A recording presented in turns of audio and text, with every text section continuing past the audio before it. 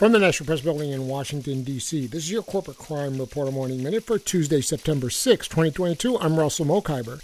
Too few inspectors for too much deforestation is enabling criminals to raze the world's largest rainforest with impunity. That's according to a report in the Washington Post.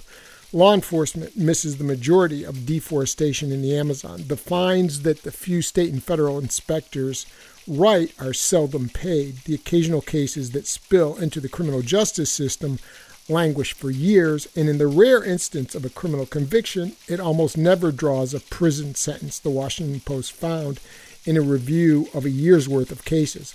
The violent and lawless erasure of the Amazon is perhaps the world's greatest environmental crime story. Scientists warn that the forest is at a tipping point. For the Corporate Crime Reporter, I'm Russell Mokhiber.